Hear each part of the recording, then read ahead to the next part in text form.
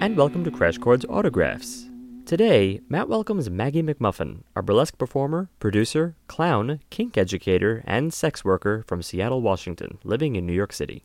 With Matt, Maggie chats about her start in burlesque and her foray into sex work, which predates her burlesque career. She also chats about her clowning career and what inspired it, not to mention her one-woman show, 3 Raccoons in a Trench Coat. And so, from her future projects in the Big Apple to her love of nerdy things, here's presenting Matt Storm and Maggie McMuffin. But wait, did you know that Crash Course Autographs is now on Patreon? Support this podcast with tiered donations, and in return, receive tokens of our appreciation, ranging from a shout-out on this podcast to exclusive audio content, custom playlists, stickers, t-shirts, or a fully DJ'd event. This week's shout-out goes to Stormageddon's Patreon supporters Rob Stourban and Mary Jane. Visit patreon.com/Stormageddon.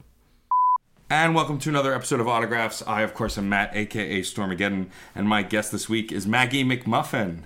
Hi, Maggie. Hey. Thank you for joining me. Thank you for having me. So, I first met you at Nerdlesque Fest 2 years ago? Yeah, it was not this most recent one, the one before. It was the one before that. I had randomly ran into you wandering the city with Kita, and then, hours later, I saw you at the show. That happens every time I go to New York. The first time I came to New York, I got rerouted on a subway and just found Clara Coquette on a platform and was like, can you help me? I know you. I swear we've met. And so you were originally in Seattle, performing burlesque out there, and recently moved to New York. Is that where you first started performing burlesque, was in Seattle? No, I started performing burlesque in Montana. Oh, okay. Yeah, it was I was doing a cabaret my first 2 years of going to school for theater, and the theater company that was the umbrella for the cabaret ended up imploding due to an affair, like most theatrical things. And a couple of people in the cabaret troupe were like, oh, well, we've been getting into burlesque, why don't we try that? And I was like, I want to come! This is where all my friends are going! I'm going to go too! And so I was one of the 2 first stage kittens in the entire state of Montana in the very first burlesque troupe that happened in Montana. Wow, that's awesome. And then how long before you moved to Seattle? That was in about 2011, and then I moved in 2013 to Seattle, and I've been there ever since until a couple of days ago. Right, where you came to join us in New York. Yeah. And so you said you went to school for theater. Was burlesque something you even really knew existed when you were first starting in school? Not really. I knew about club strippers, right, and I knew about feature dances. And what I did in the cabaret was I was the resident naked person, and in Missoula, Montana, which is a very, very, very small theater community, I became known as do you need someone to get naked in your play? Call this chick. So I was doing burlesque-y things in the cabaret, but it wasn't until I think about a year and a half into it that I was like, oh, burlesque is a thing, and it's all glitz and glamour, and we all watched A Wink and a Smile on Netflix, and started, and all of us were self-taught because it was in Montana, so we were just watching YouTube videos of people all over the world. Now, you primarily do burlesque and clown makeup. Was that something that you always did, or is that something that came later? That's something really new. I've always had a great fondness for clowns, ever since I was a small little baby. And I've just known so many really good classically trained clowns. I've been to conservatories and studied in Montreal, and I was just oh, I can't be a clown because I haven't done all this stuff. I don't know all the history and things. I'm just gonna sit over here in a corner fangirling. It's actually only been the last 2 or 3 years, and I actually don't primarily burlesque in clown face. Oh, okay. I did a lot of clown events in Seattle. I actually started stage managing in clown face before I ever did burlesque in it. Oh, interesting. Yeah, I was doing this gig in Seattle, and me and the other stage managers just didn't feel appreciated, and it was this weird thing where some of the things that we had to do were to set up the stage were right in front of the audience. And it involved being tall, which none of the stage managers were. Most of us were very short women. I was the tallest, and I'm 5'4". And so in order to reach the ceiling to do the stage setup, I would have to climb on a piano bench in 4-inch heels. And my balance was always fine, but I was always kind of this look, I should make this look like a gimmick so it doesn't look like I'm precarious, because Right. it'll freak the audience out. And so I would like always make a bit out of setting up the stage. And I was like, well, fine, if they're not going to give us a raise and appreciate us and take this position seriously, I don't have to take it seriously either. I'm going to be a clown now. And then everyone loved it. That's really interesting. Yeah, it's funny. I guess because a lot of your social media presence has been in clown makeup, at least for a lot of your promo shots, and when you performed at Burlesque Fest, I'd seen you in a lot of clown makeup. So I just kind of assumed that was your constant, because that was my experience with your work. I hadn't realized that you primarily aren't in clown. And so where do you draw a lot of, you said you went to school for theater, where do you draw a lot of your inspiration for your acts? A lot of like campy stuff, a lot of just weird things that I find on the internet. 70s porn. I've always just really liked the aesthetic of 70s porn, that like soft filter, like, this is totally how girls are acting naturally. We're all just laid back having a car wash. I like that, and I like disco books. My friend Marcus in Seattle, for my birthday a couple of years ago, got me this like giant coffee table book of the 1970s of like scene queens and pop stars and artists from the 70s, and it's so amazing, and that book has been like so useful to me. Other than that, just kind of like comic books and cartoons and things that make me happy. That makes sense. You're not just a burlesque performer, you also do sex work, and you've been in pornography before. Yeah. Did that come before, after burlesque, around the same time? Around the same time. When I was first doing, technically I did burlesque first, but that was before I was a professional sex worker. I was doing amateur strip clubs nights, before I was doing actual burlesque acts. And then after I started doing burlesque, I started working in strip clubs professionally, and then I moved on from that to doing porn, doing fetish work, doing full service work. So they happened concurrently in a way that like makes them really entwined for me. Well, yeah, there are certain performers that I always kind of associate burlesque as just being a part of their plethora of sex work. Mary Sin's another performer I consider that way, just because I know she's always done that. And like I've seen you had a feature, I think it was last year or the year before, on the Crash Pad series and things like that. So how do those things come up? Do they look for you? Do you search that out? Well, I'm just really loud, so I feel like a couple of years ago I decided that because I had the opportunity and I have the privilege to be out, that in burlesque I was never going to be in. And I think people forget that a few years ago, like I came into burlesque like 7 years ago, there was a lot more sex worker shaming. Like it's really been in the past few years that it's become cool to be allies to sex workers and acknowledge sex work as a part of burlesque's history. So I was like, I'm just going to be really loud. I'm not going to let anyone in the burlesque community say that they don't know anyone who sucked dick for money. So that's where I come in. So I feel like it's become part of my brand in burlesque, which I wasn't intending to do. I just wanted to try to carve out a safer space for other burlesque/sex workers to not have to be like, I'm here being empowered with everyone sexually and about my body, but can't talk about my job. Yeah, there's this weird habit I've noticed a lot of nerd communities, and burlesque is no exception, that certain things aren't okay until they are, and then there's divisive divides in the community. I mean, I could talk till I'm blue in the face about the drama in any community, especially burlesque, and I don't think it's necessary at this point. There are plenty of other places to go for that information. Yes.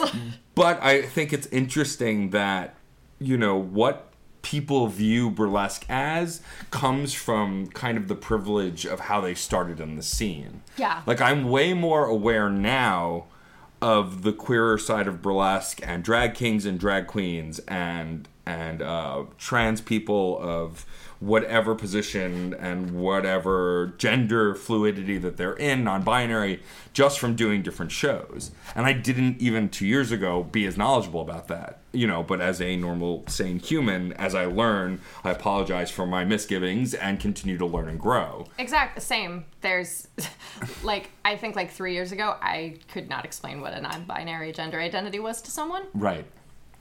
And so it's one of those things that I think is really interesting, that as the scene continues to grow and as people continue to be louder, we all continue to learn together. Like, I never knew that there was sex worker shaming, because also, you know, even 3 or 4 years ago, I was primarily DJing with one production company, and I didn't know as many queer people in the scene. I mostly knew a lot of straight white performers, you know, until I branched out and learned and met more people. Yeah, and I think it's also a regional thing, because I know that over here you have like Joe, who is very open about having been a sex worker. Right. And over in Seattle, the neo-burlesque movement there specifically came from lesbians working at the Lusty Lady Peep Show and Champion Arcade. So even the neo-burlesque movement in Seattle, like, anytime anyone comes to Seattle, it's like, oh, you know, I'm not like a stripper. And they're like, do you want to go tell Miss Indigo Blue that? How you're not a stripper because you're too good for that. Yeah.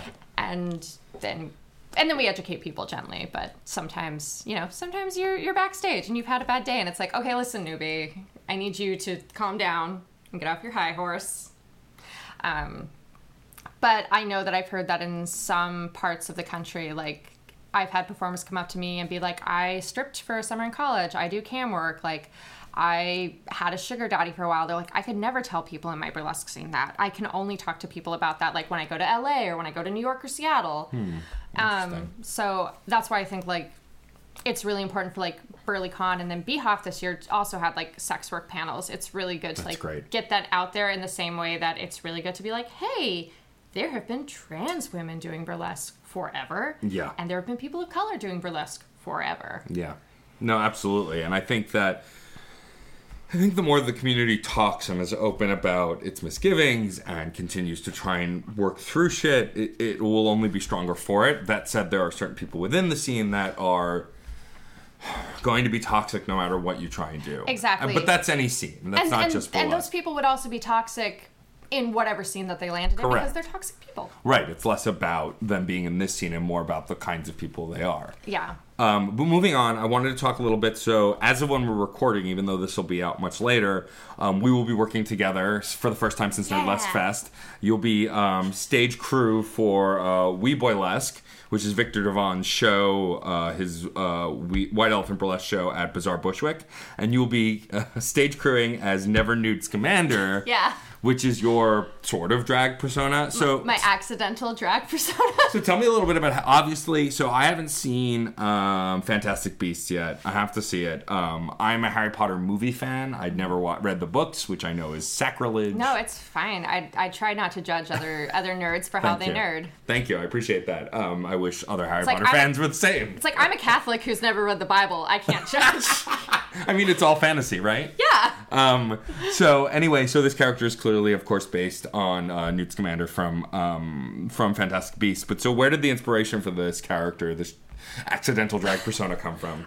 So Sailor St. Clair, for 4 years in Seattle, did Accio Burlesque or Asio Burlesque, depending on how you want to pronounce it, which was burlesque based on Harry Potter, which was actually the first show that I ever did. It was the show that made me move to Seattle.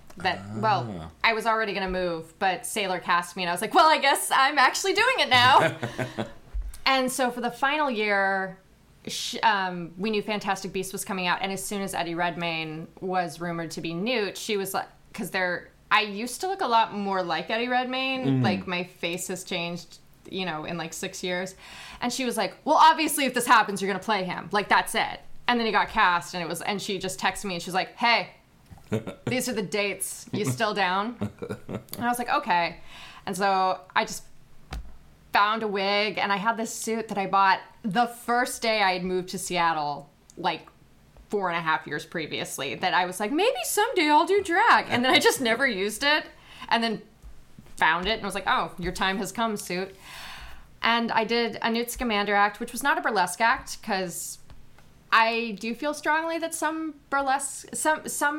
nerdy characters and fandoms, like, it's not so much, I'm not so much the, like, oh, we can't do burlesque of the Harry Potter kids when they're students, so much as Newt just doesn't seem like someone who would get naked in front of an audience. Yeah. He just seems so shy. So I did a clown act instead. And it's just me reenacting the scene where he's trying to lure the Rumpant back into his case. And I went like second in the show, and Sailor was also like, hey, we've got a couple of like big set pieces. Can you also like jump in to help with stage crew? And I was like, oh yeah, of course. And the stage kitten was dressed as the Niffler, so we like did a bunch of bits because the Niffler was Toot-Taloo, and Toot-Taloo is also a clown.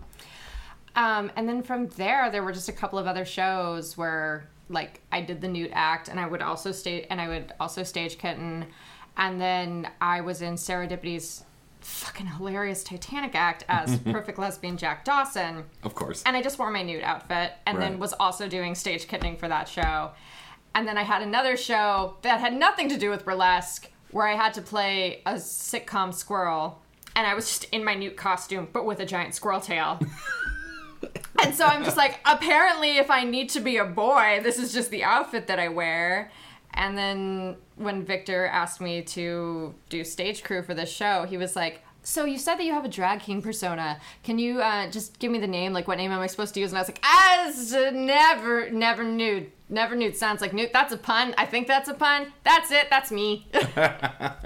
That's really funny.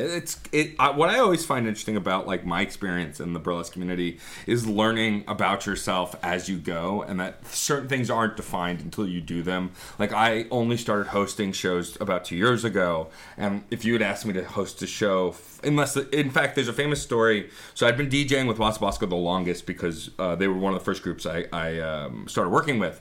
And at one of their shows the first year, we had a go-go dancer on. And Doc had asked me, hey, can you just announce her off? And I was like get on microphone? But and he was like, I'll do it. Don't worry about it. But that's amazing to me because you have like such a voice. And I've primarily only heard you on podcasts, and I was like, oh, that's his podcast voice. And then when I got here and you were like, hello, I was like, oh, that's just how he talks. He just sounds like this silver-tongued madman all the time. Thanks. Well, it was funny because it's the audience thing. I had stage fright, and so I didn't think I could do it. And then when I started working with Magical Girl Burlesque, they had asked me, and it was mostly because they were like, look, you're a dude in the scene we trust. We feel good about you, and we know you've always wanted to try to host. We're doing a show in a basement. Like, just give it a shot. And like, and so like, I don't remember any of the hosting I did that show. Like, I don't remember anything I said. People said it was great, but I don't remember any of it. But since then, the more shows I've done, I felt more comfortable in my own skin, and part of that has been the people within the community that I'm around. But I would have never learned that about myself if I hadn't tried. Yeah. Because I was like talking into a microphone or with one other person to a microphone. To me, that's easier because nobody sees me. There was something about being seen in front of people, and maybe part of it was not fully knowing how I wanted to be seen. Mm-hmm. But then once I got to that point, it made it a lot easier. And I think what is great about the burlesque community is they let you, there are enough people in the scene who want to work with you and help you find yourself. Yeah, which I think is really valuable, and that's a conversation that has been happening in Seattle for the past couple of years. Is there's not enough like experimental spaces for people to try new things and break out, or to even like if you have someone who's known for doing classical acts, being like, I want to do like a really weird neo act, but like no one will book me for it. Right. No, yeah, that's something that I'm really proud of. That I'm a part of. Both Magical Girl Burlesque does something, and then I host and help produce Industry Night, which me and Nelson Lugo run, which are open mic style shows that allow newer performers to try out new things. You know, you could be a veteran performer who wants to try out something new, or a veteran performer who's putting finishing touches on something they've been doing for a long time. But either way, it's this idea that it's less about the money and more about the stage time so you can work on the stuff. Exactly. You're still getting paid, but it's not about a guarantee. It's about bringing people together in a space where they can feel comfortable to try new stuff. Yeah, which is really valuable. I have one of my characters in my stable, Pizza Mermaid. She's like my theatrical soul, and and because when I am bringing her somewhere, she takes over, and she doesn't care about money. She just wants to be on stage and try new things. So, like Maggie McMuffin costs money. Pizza Mermaid will show up to your kid's birthday party for a slice of cake. Excellent. I mean, cake. It depends on the cake too. It might be really worth it. Yeah. I mean, I don't like cake. Pizza Mermaid loves cake. Oh, well, that's good to know for future reference. I also wanted to talk to you about, so as I recall, a performer essentially made you create a one-woman show. Oh, So it's, I believe the title is Three Raccoons in a Trench Coat. 3 raccoons in a G-string. In a G-string. Which, I just assumed trench coat. that's the usual one, but someone was like, G-string's more salacious. And so, I mean, for one, you have to meet Betty Brash at some point because she is also obsessed with raccoons. Oh, yay! So I think you guys would get along. But so tell me a little bit about how this one-woman show came to be. So in Seattle, I was stage managing a monthly show called Highbrow Lowbrow that was run by Bossy Jack and Apollo Vidra. And the booker that we worked through was Tim, or T Bassa, who I met doing karaoke at Substation because he wanted to do a Run the Jewels song. I know nothing about Run the Jewels to this day. And he was like, someone come up here and sing with me. I'll give you a free t-shirt. And I was like, me! I'll do it! And I got up and rapped Run the Jewels, having never heard one of their songs. And so after that, Tim was like, you're cool. And I was like, you're cool! And after Highbrow Lowbrow closed down, and another one of their monthly slots like opened, he's like, I have all these slots. He was like, and he'd been joking for a while, like, oh, you should do a one-woman show. And I was like, yeah, someday I'll do a vanity project, I guess. And he was like, okay, I have this slot open in 2 weeks. Will you do a one-woman show? And I was like, Tim, I do not have a one-woman show. I can't just put one together in 2 weeks. He was like, I'll give you $200 and waive the door fee and you can have all the door sales. And I was like, I can absolutely do a one-woman show in 2 weeks. And that was how it happened. And I ended up with the money that Tim gave me and also like packed the room. I managed to be able to pay, like, I was able to tip out the bartender and the sound person and the friend who helped me with door, and then like I had a photographer show up and I got to give him money, and I was like, oh, that was great, that was a fun ride, let's never do that again. And of course it was mostly improvised, so like I didn't write a script or anything, so right. So if you were ever to do it again, you would have to do it again. Yeah, got it. That's very funny. I mean, but that's a sign of, I think, a really talented performer. If you can do something improvised like that and pack a room and still feel confident enough to do it. I think that's something that I've always admired. Is like, for me, taking on new tasks is harder for me. Like, if I were to do a burlesque act on stage, like I've been...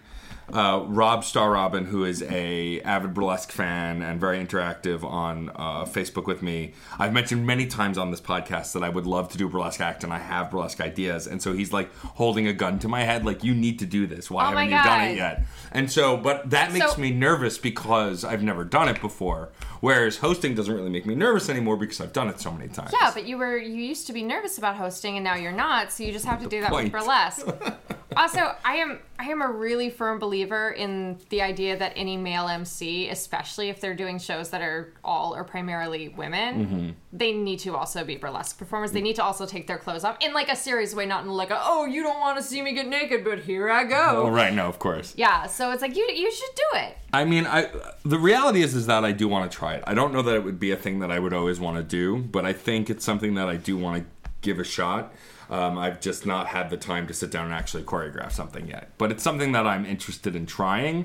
But I made the mistake of telling several performers who I'm friends with who have no problem giving me shit about it that I want to do it. And so like, oh, so now we'll just harass you until you actually do it, and sit on you until you actually make this thing happen. So it'll be in the nearest future, I suppose. And you could do it and it could be great and you'll want to do it again. Or you could do it and be like, never want to do that again, and you don't have to. That is very true.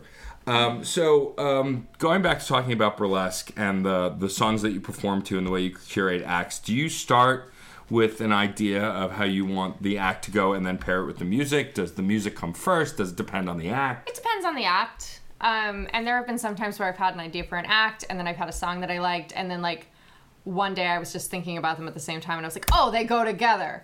So...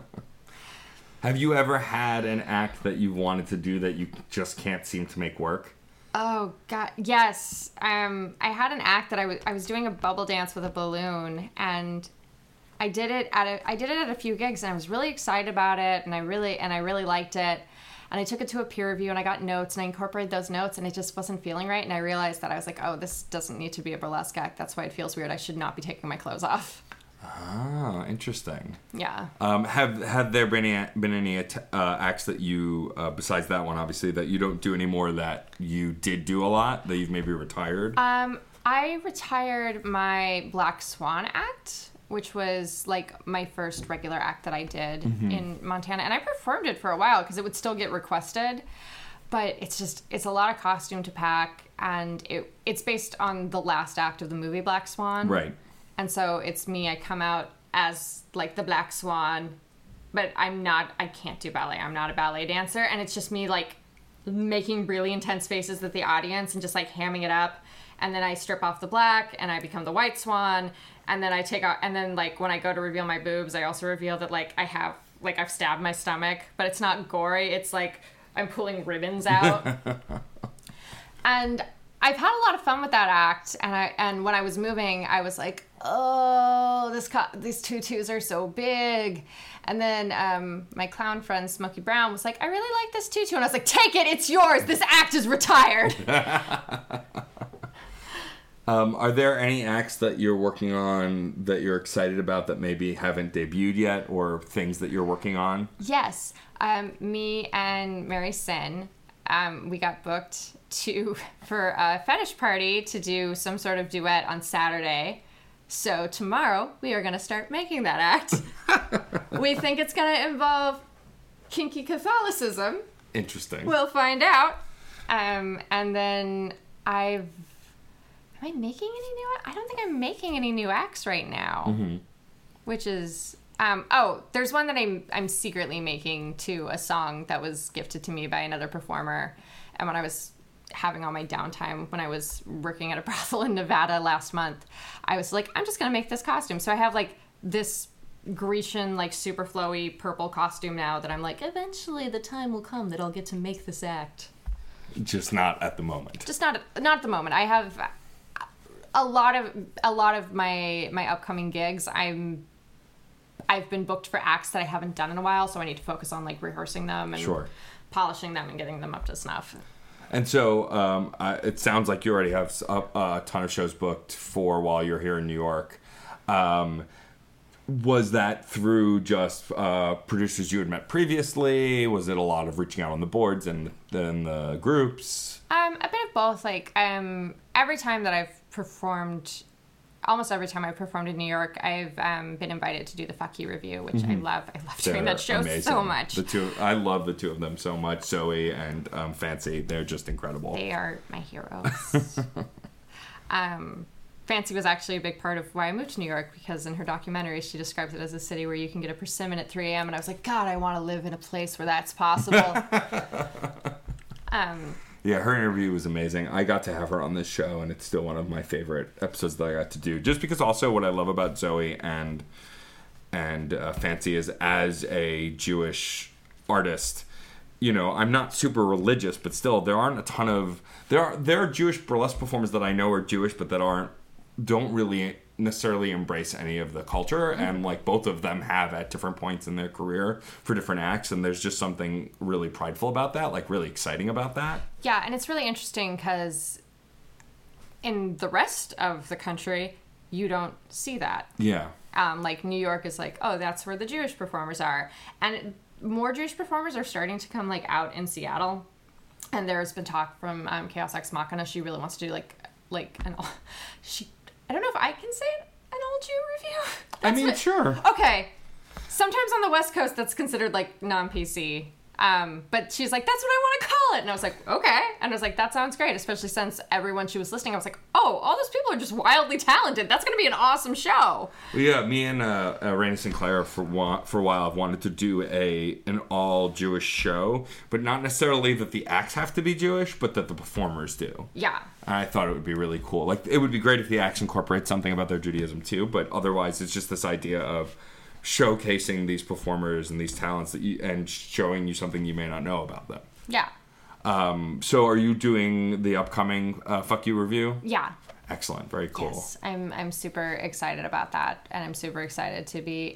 It'll be like my first For a Cause show that I'm doing in New York. Oh, nice. It's like I always love just flashing my pussy for a good cause. I mean, that's fair. I don't flash my pussy for a good cause, but I do like, especially in the last couple of years, for obvious reasons, there have been a lot of shows for causes, and I've been grateful to be a part of a lot of them. Helping Friends with a Legal Fund, doing a fundraiser for Puerto Rico, doing fundraisers for sex workers, all that kind of stuff. Like, I think that what I like about the burlesque scene is that when it counts for that stuff, we're coming together very well and supporting each other, and I think that's really important. Yeah, and it's really good. Usually in Seattle, like, it wouldn't be fundraiser shows, but there would always be raffles, and that was like a thing that I really enjoyed doing, was running raffles, because I'm really good at it. And I was like, I can't donate money, but in the last 3 years, I raised like $50,000 for various charities just through selling raffle tickets, because I'm very aggressive about raising money. That's awesome.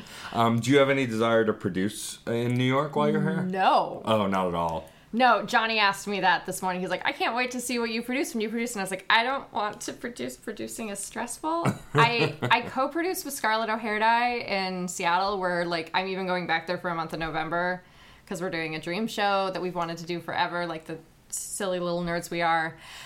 But the idea of solo producing, like, just, it's something, like, I feel like you have to do when you reach a certain level as a performer. And I don't like doing things that I feel I have to do. I want to do things that I enjoy doing. Like, that's fair. I didn't become a starving artist to work jobs that I hate. No, yes, for sure not.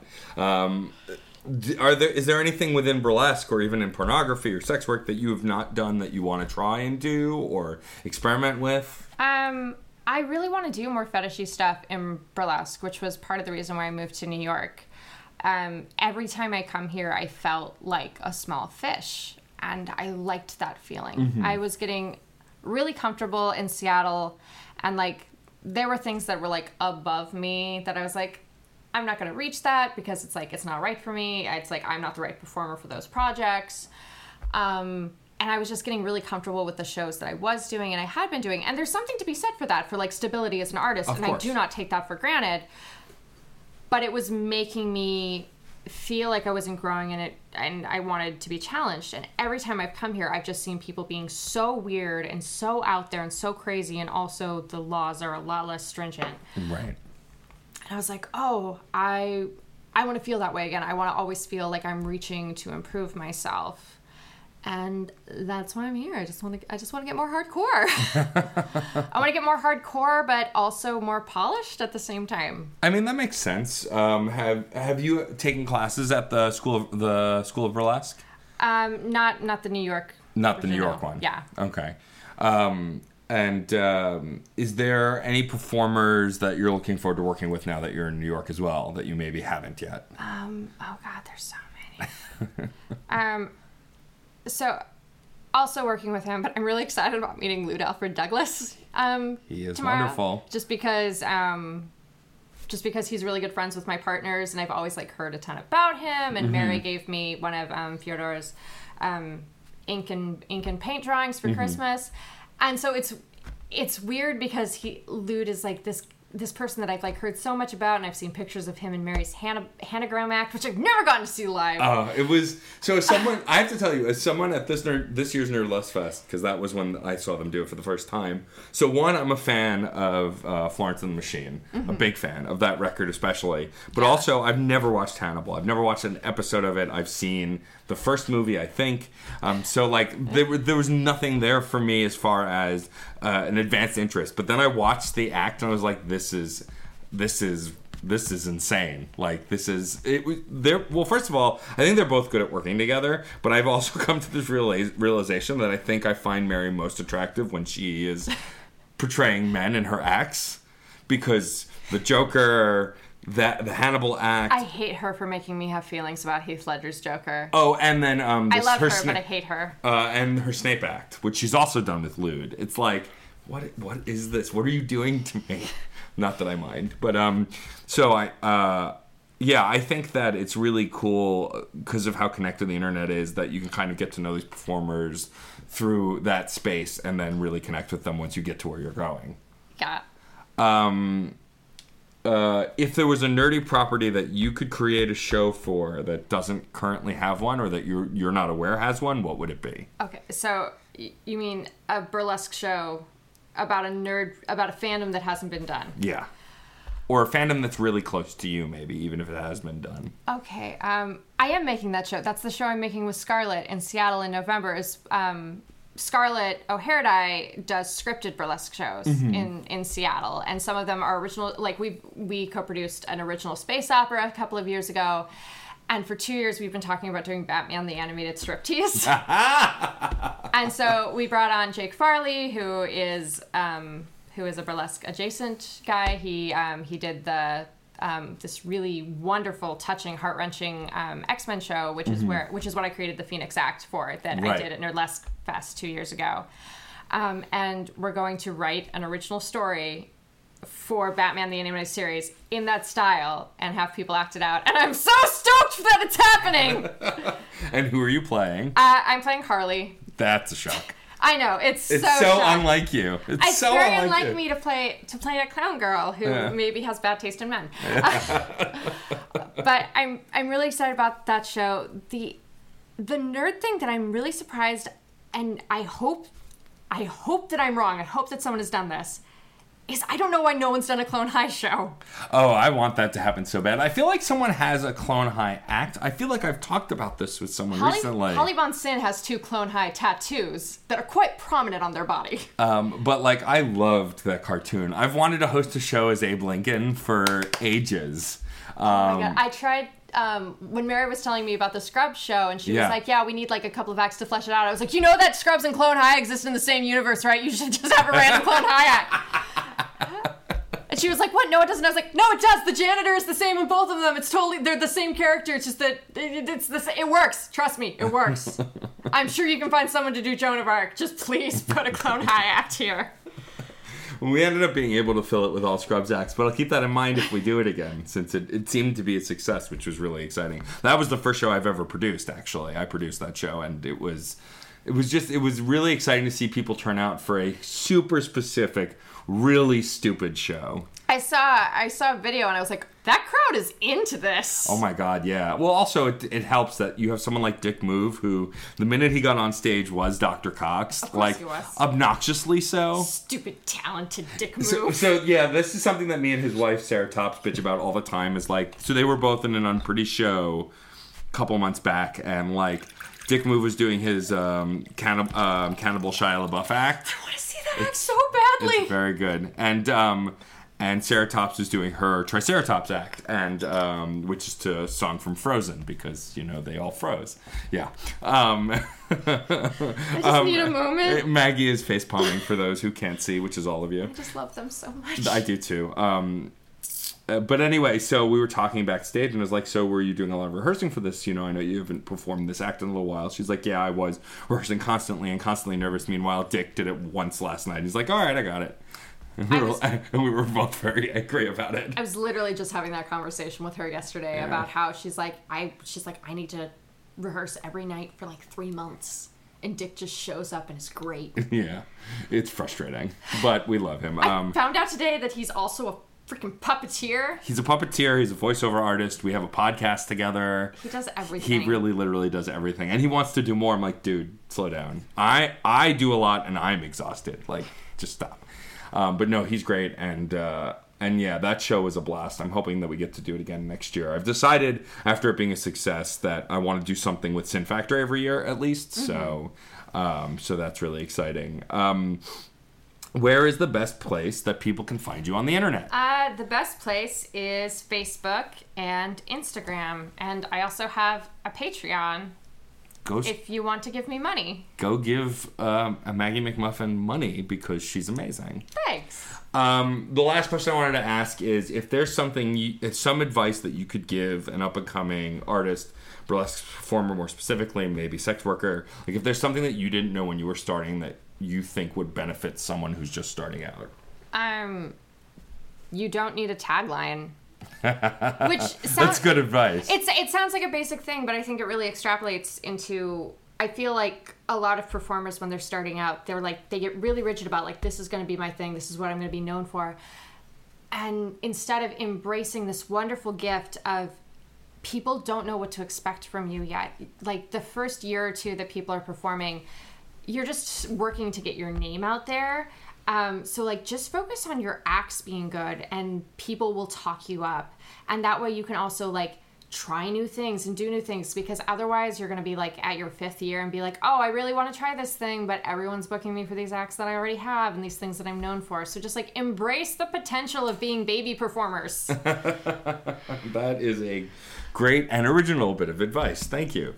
The last thing I'll ask before we wrap up is we have a saying on this podcast. Yes. Are you familiar? I actually listened to a lot of your past episodes, because whenever I move to a new city, I research the scene by listening to people talking about themselves. Well, I mean, I do love to talk about myself. But so I'll ask you to do our sign off, which is music is life and life is good. It's funny, the saying, my editor, who used to be my partner on another podcast, gives me shit about using that line. He's like, most of your shows aren't about music anymore. I said, yes, but it's still the basic concept that if you're making good art, your life will be good, because if you're really invested in something that you love, it will improve your life. And that, focusing on DJing has done that for me. And so that's the spiel behind my saying, essentially. But since you are familiar, then feel free to please sign us out. Music is life, and life is good! If you enjoyed these interviews, please subscribe to this and the Crash Chords podcast on iTunes, where you can also rate us and review us. You can also like us on Facebook, follow us on Twitter at Crash Chords Web, our Tumblr, and our YouTube channel. If you have any questions or comments, feel free to post in the comment area below each post. And keep the discussion going, because remember, music is life, and life is good. Hi, this is Victor Devon, and I am the host of We Burlesque, the podcast. Every Monday, I talk to fabulous denizens of nightlife, including burlesque performers, both seasoned and new to the form, drag performers, performance artists, DJs, and artists who make up their respective scenes. You can find us on Spotify, Apple Podcasts, Stitcher, and more. Please visit WeBurlesque.com to check out episode recaps and see all the formats available. And remember that music is life, life is good.